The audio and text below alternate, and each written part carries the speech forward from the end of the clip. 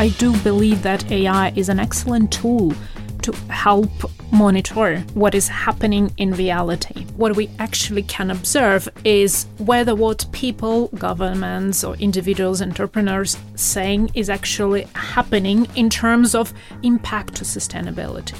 That information asymmetry, that power asymmetry, is something that stands at the heart of the climate crisis.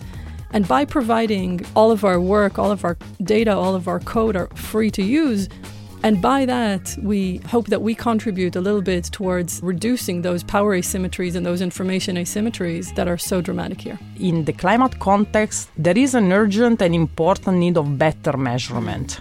Climate emergency requires transparent, non-financial reporting system as well as reliable carbon reporting. From Queen Mary University of London, I am Dr. Tibisay Morgandi, an associate professor in international energy law at the School of Law, where I teach courses in energy and climate law. At Queen Mary, I also chair the Climate Emergency Working Group, an interdisciplinary group delving into the various facets of the climate emergency and working towards sustainable solutions. And I'm Dr. Caterina Gennaioli, an associate professor in environmental economics at the School of Business and Management. I contribute as a member to the Climate Emergency Working Group, and at the School of Business, we are about to launch an exciting Master in Environmental Analytics in September 2024. And this is Climate Game Changers, a podcast from the Climate Emergency Working Group, where we bring together our academic disciplines and dissect two hot topics in climate solutions. In this episode, we ask the burning question: can artificial intelligence change the game? How can AI contribute to solving the climate emergency? Hi, Caterina. Hi, Tibisay. We're back in front of the mic, back in the studio with another burning topic. But this week, it's you in the driving seat. So, Caterina, AI has been in the news a lot lately. And as we are recording in the studio, Rishi Sunak has convened an AI summit in London. So this topic is increasingly gaining momentum. Yes, it is. Well, as I mentioned in our earlier episode, I'm an economist and I like the certainty of data. And AI is a topic everyone's been talking about lately, and the great thing is that AI is very good at measuring, processing, and extracting information. Well, that's really interesting. I have to confess that as a lawyer, I am both thrilled and intimidated by AI. In our world, the world of law, AI is helping us process a lot of data, plus it's also helping us forecasting the outcome of a case, which I think is revolutionary. It almost makes us feel as having a crystal ball. Now, I know that economists already do a lot of crystal ball gazing with their models, whereas for lawyers, this is totally new. But how can AI play a role in addressing the climate crisis? Well, actually, macroeconomists are the masters of crystal ball gazing, and AI can certainly assist them in doing a better job at forecasting. But going back to your question, well, I'm not an expert in AI, but what I certainly know is that in the climate context, there is an urgent and important need of better measurement. So the climate emergency requires, for instance, the integration of clear ESG objectives in business strategies. It also requires transparent, non-financial reporting system as well as reliable carbon reporting. So how do we make sure that this reporting is accurate and reliable? And how do we make sure that businesses and policymakers are actually investing resources where climate risks are higher? How do we make sure businesses and policymakers do what they promise to do? Well, I guess to understand how, we should call in our guests. I'm very pleased to welcome Dr. Michal Nachmani and Dr. Natalia Efremova. I'm so excited to have two successful women here today. Michal was a former colleague of mine at Grantham Research Institute, LSE, and Natalia is a current colleague of mine at Queen Mary. So Michal is the founder and CEO of Climate Policy Radar, Natalia is a lecturer at Queen Mary University, a senior research fellow in machine learning for agriculture in the Alan Turing Institute and co-founder of Deep Planet. So welcome. Thank you for having me, Katerina. Great to be here. Thanks for having us. So first of all, I'd like you both to briefly explain the work of Climate Policy Radar and Deep Planet. Michal, why don't you start? Thank you. Climate Policy Radar aims to organize, analyze, and democratize data on climate change policy. It's a mouthful.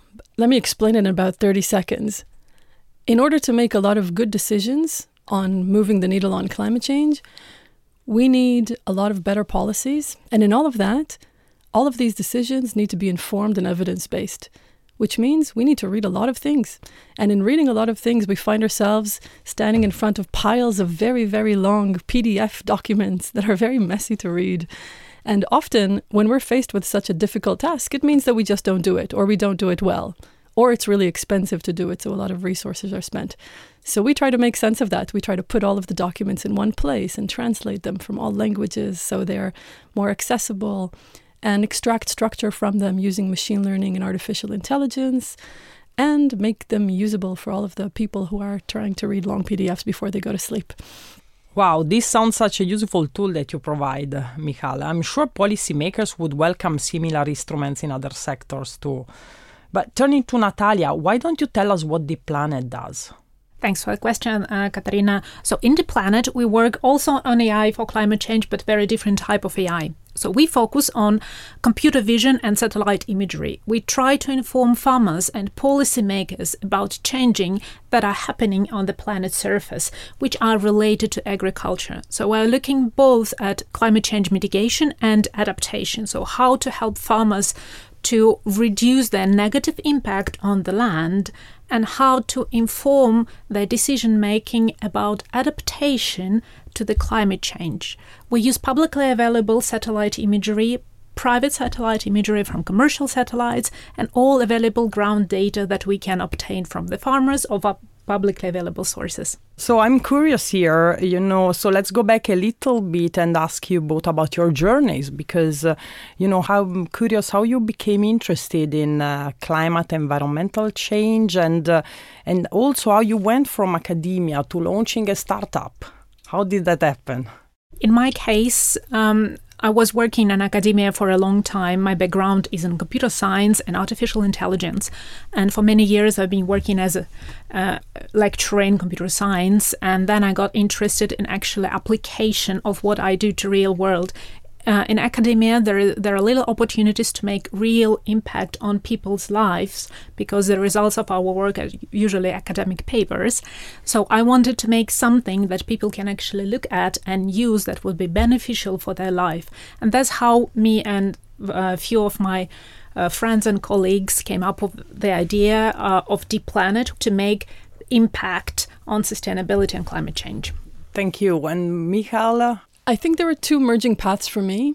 On one hand, the path of providing data to make decisions better. Somewhere between 25 and 30 years, I've been playing with aspects of that in various forms, in commercial and with research institutes. And about 15 years ago, I started working on environmental issues. I did a master's in energy and environmental management. I joined a research institute that was involved in policymaking and supporting governments through their greenhouse mitigation plans in early days. This is before the Paris Agreement.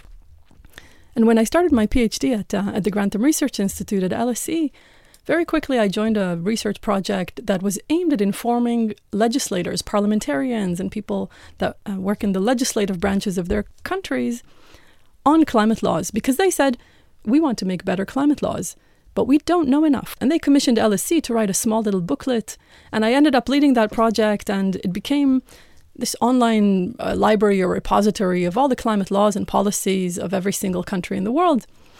And at the same time, natural language processing was exploding. This is maybe 3 or 4 years ago after some breakthroughs happened in that field. And I think the field was ripe already for understanding all of that messy field of documents. So I jumped ship and founded a startup. We will go back to your work at Grantham because, as you remember, we shared a common research interest there, studying policy adoption, policy diffusion, and so we'll go back to that. But Natalia and Michal, you both work towards fighting the climate emergency, and your work is grounded in the extensive use of AI. So you, Natalia, focus more on the adaptation and conservation sectors. So do you have some example of how the use of AI can improve the situation in the sectors? Agriculture is currently both one of the greatest contributors to climate change, and it's also suffering the most from climate change. Therefore, there are two ways how the farmers can change their agricultural practices and their agricultural management. What we're trying to do is to help them to make informed decisions. For example, when we look at the yields, how they're changing with the change of the temperature, we can understand through satellite imagery, through analysis of weather patterns, through the change of the precipitation, how the farmer can change the irrigation practices, the fertilization practices, how they can adapt to use fewer resources to keep their yields as they used to be, or even to increase the yields by using more sustainable inputs. At the same time, we help them to monitor the outputs in terms of the yields and in terms of the negative impact on land, whether their farming practices increase land degradation, or maybe they pollute the waters. So we can help them measure all these features, all this impact in the natural environment around their farms, maybe to compare their practices of the neighborhood farms or the climate mitigation strategies in the region, and we can suggest what they can do. So most recent trend is to monitor organic soil carbon and essentially all the carbon in the farm. We know that this is very, very important for monitoring the overall carbon in the region, for example.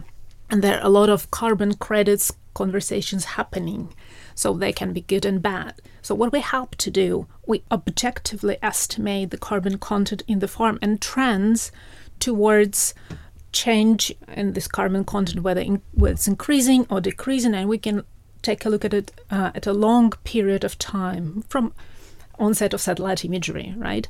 And this will help farmers improve what they do on their land to make their outputs better, to adjust to the policies or maybe contribute positively to these policies. Can I make a follow-up question here? So you apply these complex and sophisticated methodologies, like using fancy algorithms on satellite data. I'm very curious, how do you actually let farmers and other clients digest the information that you provide them? As many practitioners, farmers never trust what you tell them. So we have to actually make a test to prove them that actually the technology is working and what is we are producing is actually correct. So we usually make a pilot run with them to predict what is happening on their land, and they use this information to compare with actual data what happened. And if they're happy with the result, which they usually are, then can subscribe to the service and use the information in their actual practices. Turning to Michal, so your work at Climate Policy Radar targets governments and policymakers at all levels, right? Can you tell us a bit how the use of AI can improve policy decision making, and also if you can provide some anecdotes or example, or is there any particular element that you would highlight? Our work targets governments, but not only in the traditional way. They are not our only users. If we want policy to change, we need to talk to the governments, both at federal and state level and local. We also need to talk to those, or we need to address those who hold those to account. That could be civil society, that could be activists, that could be people taking governments to courts. And that also is the private sector, because there is a really strong connection between the private and the public sector, and we can't move one without the other. So when we say we target governments, it's really important to say that we target the policy-making process as one of the key processes. But we also target, for example, sustainable investment and the interaction and the interfaces that we have between sustainable investment and policies, because as you know, policies can enable and they can hinder sustainable investment and lending and insurance and all of the things that we need. So how does our work support policymaking? The answer to that is almost trivial, because every policymaking starts with some mid-ranking civil servant writing an options paper. You can imagine that, right? They're, 25 years old, they're sitting in their office, they have 3 days to give to their boss how do I reduce emissions from transportation in our cities, or how do we do good agricultural practices that will fit in with our international commitments? So this mid-level civil servant sits and says, okay, where do I start? And they start Googling like crazy, sustainable transportation, or they remember that they went to a conference and somebody gave them an example or a presentation. And they usually will read what they have available to them and what is accessible to them and what they, in the language that they already speak. And it's important to mention here, there's a real strong justice angle here, because the more resourced a government is, the more access it will have to information. And of course, those are hit the hardest by climate change, are the ones that usually don't have so much capacity within their governments. So the trivial thing is that just providing access to information to start with already is a big deal, because otherwise people are control find transportation, control find truck, control find road. And as humans, we have a status quo bias. It means if we don't have anything that will convince us to move from where we are, we will stay where we are. And where we are right now is not very good, as we all know, right? So if we want to move from there, we need to have very convincing evidence that will show us what others have done and how can we move and what are some good ideas, and will move us from our fear that we're not the first ones to try this, because that's a really scary thing, mainly for governments. That's really where we begin. And of course, the more we make these things easy, so I'll go with the transportation example.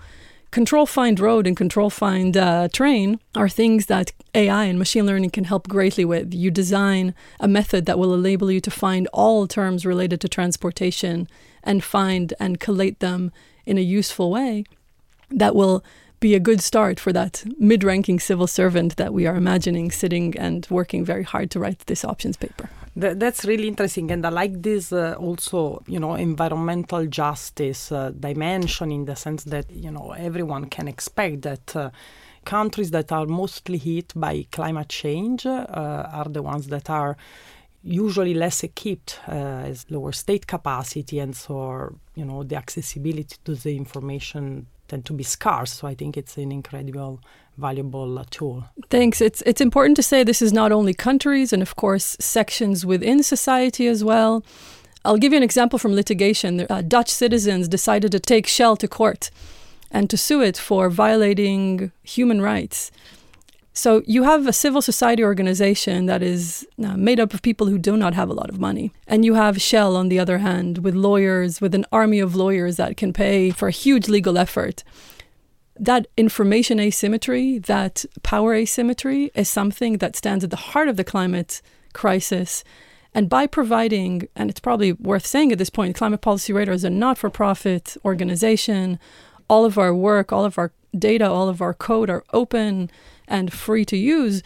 And by that, we hope that we contribute a little bit towards mitigating those or reducing those power asymmetries and those information asymmetries that are so dramatic here.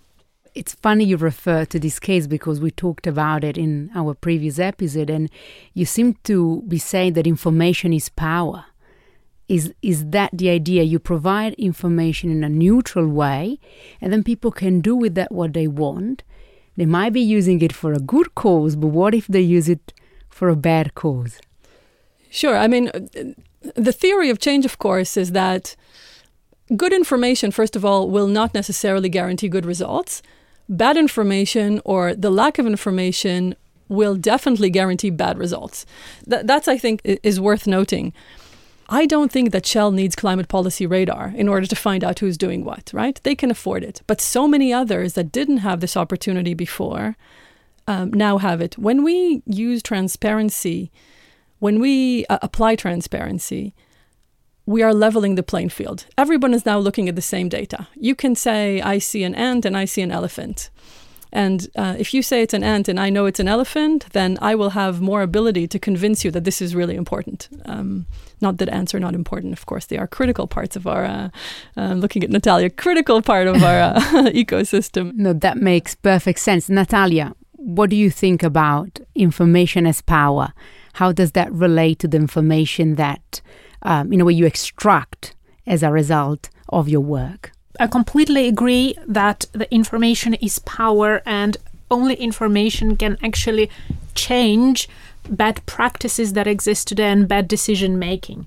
We aim to help with our information whoever we can. So in Michal's case, this is to all actors.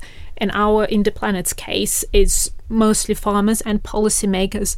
But what I want to add to it is that we need to aim to combine all different data sources and different types of information. So in the work that I'm doing and my colleagues are doing, we also try to make these data available. So the multitude of freely available sources, open source data that anyone can log in. So it's issued by large institutions such as Alan Turing institutions.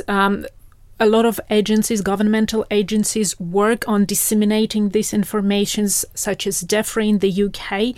They help make this information available to all people. But I want to emphasize that initiatives such as Michal are very, very important to help reach those layers of population who don't naturally have access to it. So we seem to have a convergence here, but Michal, you want to add something? Thanks. I want to add 2 points. First of all, I want to go back to your point about neutrality. We need to understand what that means. If you today say to, put in your map application, I want to get from point A to point B, you can say the map is neutral. The map has the data. The map, knows that this is the distance or whatever. But the map doesn't know if you want to get there in the shortest way, in the fastest way, with a toll road, without a toll road, with the highest emissions, with the lowest emissions. Do you want to walk? Do you want to take a train? These are decisions that, let's call them ethical decisions. That's a framework that only you know what are your preferences. So the data is neutral. How you apply that data is not neutral at all. And especially with policy, there are so many different circumstances, geographic and socioeconomic, sociopolitical, that we need to take into account, that we need to remember that nothing is ever neutral and there is never one right answer to get to somewhere. You can decarbonize very, very quickly while violating human rights in a way that is unthinkable. And how we do that is far from neutral. Climate Policy Radar aims to stay in the neutrality space, but to flag and to say this is something that you need to apply responsibly and to make it available for you to understand what are the different considerations. But someone else will have to decide, because that's where neutrality ends. The second thing is Natalia's point about interoperability of data. When we say interoperability, it means how can different data sets work together. So if I'm thinking about policies about agriculture, they can fit with Deep Planet's data and say, okay, here is in a certain geography the policies that have been applied. That means that certain technologies can come in, certain technologies cannot come in because there's a rule against them or because there's a tax on them that doesn't allow it. Those are contexts that set the stage for what is possible and not possible in certain places. And those are contexts for later what will be possible and not possible. So all of these examples of how we merge data together, and that's a really, really complicated technical problem, and a very expensive one, if I may add, is really important to nail. Michal, I want to go back to where we were working together at the Grantham Research Institute, LSE. So we shared this common research interest and on climate policy adoption and diffusion study from different angles. And you were managing the data collection that led to the creation of the GLOBE data set, now Climate Change Laws of the World, in partnership with, by the way, among others, Sabin Center for Climate Change Law at Columbia University. We have in the other episode of the podcast Carolina Arlota, which is a fellow at the Sabin Center. So there is kind of a link there. So my question to you, Michal, is in which way do you think your current work at Climate Policy Radar can facilitate and improve also research in this topic? Absolutely. I imagine and hope that many academics are listening to our podcast today. So hello, academics. I feel your pain. And I mean very specifically the pain of collecting data, wrangling it into your desired format, asking what questions should I ask to this data? And sometimes you know these questions when you start, but halfway through the data you say, something really interesting is emerging from the data. Now I need to go back and map all the 30 articles I already read. Now I have to ask the same question to them. So that's a really difficult practice because we try to do a top-down approach and a bottom-up approach. What do we see from the data and what can we impose on the data and all of these questions. And it's expensive and it's complicated to collect data. So we all know that. We very much hope that our tools that are, again, open, I think user-friendly, I leave that to you to say, and please let us know if there's anything we can do to make your lives better. We'll help you with the aggregation and with the collection and with the analysis of some of those tools, because if we take, for example, someone researching green hydrogen, they would need to figure out where do I start looking, and Googling things is not, is limited, or even going to Google Scholar. So looking and reading and saying, and just typing in green hydrogen and finding all of the policies, strategies, NDCs, long-term strategies, and all of the submissions to the UNFCCC that were submitted by every single country in this world, being able to find that very quickly and to jump to the exact passage where you can see it highlighted, that is hopefully support to your research. Our tools can also support with, let's call them, research assistant capabilities. AI is getting pretty good at summarizing text. We can draw maps, we can put timelines, we can do graphs, all of these things that let you do the heavy lifting of the analysis. Great, that's a great news for us, academics. Okay, so going back to Natalia, and also that is an open question to you, Michal, as well. So AI, we understood, can improve decision making by key actors, so from entrepreneurs, farmers, to governments, local authorities. So, and these same actors are under growing pressure by the public. So, young generation, green movements, and they put pressure for them to do the right thing. My question to both of you is, can AI help to keep these actors accountable for their pledges regarding, for instance, carbon emission reduction and conservation action? I think this is an excellent question and very important topic that we need to address. I do believe that AI is an excellent tool to help monitor what is happening in reality, because a lot of claims related to climate change are extremely difficult to track. For example, things like avoided deforestation in terms of the carbon accounting is a thing that you really cannot observe unless you have access to the plans to the specific region, whether these plans were approved, where they changed in the due course. So these are all information that we don't really have access to. But what we actually can observe is whether what people, governments or individuals, entrepreneurs saying is actually happening or happened in terms of actual impact on land, actual impact to sustainability. So all available information of Earth observation and ground data helps us to go back up to 20 years to analyze what had happened and compare different periods of time. For example, we can monitor carbon emissions themselves. We can monitor carbon emissions from a plot of land. We can monitor carbon emissions from the whole regions, for example. We can monitor if a particular carbon emission reduction policy or action was actually implemented in reality, and whether, which is very important, whether it was reversed or not. So a lot of people say that they implement some actions, but they stick to it to a year or two, and then they just stop it. But that's exactly why The monitoring, consistent monitoring, is very important and can help us hold accountable all the actors involved in this action. If, for example, the climate change related actions were reversed, or some risk emerged on the plot of lands, for example, someone decarbonized the farm, but they increased carbon emissions in the other farm. So if we implement global monitoring, it will help us to avoid such situation and reduce risks associated with carbon accounting. I think it's really important to say that AI enables us to do things faster as we're racing against the clock to halt emissions, and it can conduct hugely complex calculations and modeling that humans either cannot do or cannot do in time or in the resources they have usually available to them. And I think everything that Natalia said is really important and just shows us how complicated these monitoring efforts are, and these risk evaluation and opportunity evaluation as well, not just risks. And those are critical things. And AI is just a tool here to do things faster and better. And that's a lens worth saying and demystifying a little bit what AI is. It's a big computer that does statistics really, really well. So I do research work on climate policy evaluation, and I'm interested in understanding the effects of climate policy, including its potential unintended effects. So do you think that the tool that Climate Policy Radar makes available and potentially combined with other data sources can help to get insight about the actual effectiveness of climate policy, on what works and what doesn't?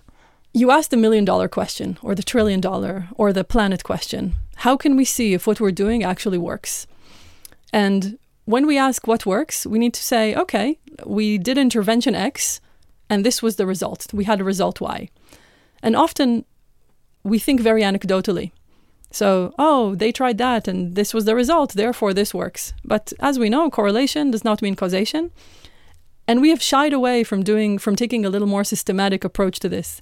So hopefully, as we start collecting more structured and more systematic evidence about policy interventions, policy commitments by governments, and by the way, in the future, by corporations as well, in the not too far future, I think, and hope and plan. But if we start putting these interventions against real world data, for example, satellite imagery, for example, emissions monitoring, for example, health or mortality data, maybe we can start seeing some patterns. Maybe we can start asking some questions about what works and what doesn't work. It doesn't guarantee that we have the answers yet, but we have to start taking a more systematic approach. You spoke about causation, and, I can't resist the temptation to ask you a question about that, because as lawyers, we are obsessed with causation. And by that, I mean attributing a particular act or omission to a particular stakeholder to then be able to hold them accountable. And by that, I mean legally accountable. So science is at the basis of this. We cannot show that the emissions caused in one country may be responsible for causing climate change effects on the other side of the world unless we have the science showing that. So how do you think AI can play a role in this? You already elaborated on this a bit, but if you could expand on that, and how do you think you might be able to help us in holding major emitters accountable? You ask a fascinating question. Let me ask you an open question back. I'm not expecting an answer, but first of all, attribution science has made great leaps in the last few years, and the ability to talk about how man-made changes and interventions in the natural systems are leading to increased emissions, and that leads to increased likelihood for extreme weather events, for example, and therefore the damages associated with these extreme weather events or with the slow onset effects like sea level rise, how they can be attributed back to the emitters. And that's a really fascinating kind of legal stream. Do we really have to prove each one of those in order to hold the fossil fuel companies to account or to stop them from continuing to do this? Do we really need every single case to prove again and again? Or can we say, I think we have enough information now and maybe it's time to stop fossil fuels and move on? And I think that it's a very interesting challenge for the legal community as they are using existing frameworks in order to face challenges that are new and excruciatingly hard. So that's an open question, maybe a little philosophical, but lawyers have to deal with the evidence that they have in front of them. How do we deal systematically with evidence, of course, is made better by tools that help you read stuff faster and easier. And I like that you throw the ball back to us. Natalia, I don't know if you wanted to add anything on these. Yeah, it's just a minor comment, but I think it's very important to understand when we're talking about accountability and what is happening on a large scale. AI is just a tool, and in fact it's not one tool, it's a multitude of different tools with different purposes and different application and different ways that impact our lives and aggregate data and summarize data. For example, computer vision is absolutely different thing from natural language, from processing. You can merge them together, but still it is like a number of tools, and they are there to help and to inform decision making, but they never create data, or they never make decisions for humans. So what they actually can do is to inform scientists, to inform policymakers, to inform the people who are accountable, to make better decisions, but they will never actually make this decision. So we're parts of ecosystems. And we're not the only part. We're an important part, but we're definitely not the only part. We need the storytellers, we need the artists, we need the advocates, we need the activists, we need the lawyers, we need the scientists. And this is a collective effort. And I think it's always really important to say that. None of us will cut it on our own as much as we think that our solution will save the world. And that's true for all sectors and for all practices, and for we have a long-term effort that has to be a collective one. And that is also what we believe in, is the philosophy behind the Climate Emergency Working Group, bringing together different disciplines and trying to collaborate to solving the climate crisis. But Caterina, hand back to you. So finally, we've heard a lot about how AI can make positive changes. So what do you think can we do to increase the use of AI in this global challenge? That's an excellent question. As we all know, AI is extremely interesting, but also extremely difficult subject, and many people are afraid of AI or the consequences of using AI. And that's why I believe that education is extremely important. And this is what we do in academia, and specifically in Queen Mary. Next year, we're launching a master's program on environmental analytics to teach students how to apply AI specifically in the context of climate change. So this program will start in September 2024, and it has 3 co-directors, including Caterina, myself, and Zeynep Gorguç. And we will aim to both teach people about economics of climate change and data science of climate change. Thank you, Natalia. And just to add, in our program offered by the Department of Business Analytics at the School of Business and Management, we envisage the opportunity for students to engage and collaborate with companies and agencies in the public and private sector, and the most imaginative startups, including Climate Policy Radar and Deep Planet. So stay tuned, as in September 2024 we are launching a truly exciting master program at Queen Mary. And it's a great initiative, so stay tuned. So, Michal and Natalia, it has been an absolute pleasure having you on Climate Game Changers. Thank you. Thank you both for having us. And that's it for this episode of Climate Game Changers. Thanks to our guests, Michal Nachmani and Natalia Fremova. Thanks to our producer, Jolene Goffin at Rethink Audio. And thanks to the Institute of Humanities and Social Sciences that established the Climate Emergency Working Group at Queen Mary. If you liked the episode, please follow us, tell your friends, and let us know what you would like us to discuss in future episodes. We are thrilled to be bringing the work from the Climate Emergency Working Group at Queen Mary University of London into the world of podcasts. We hope to be back with more episodes in 2024, so stay tuned. I am Dr. Tibisay Morgandi. And I'm Dr. Caterina Gennaioli. Thank you for listening. We hope you enjoyed this podcast, and we look forward to being back in the studio in 2024.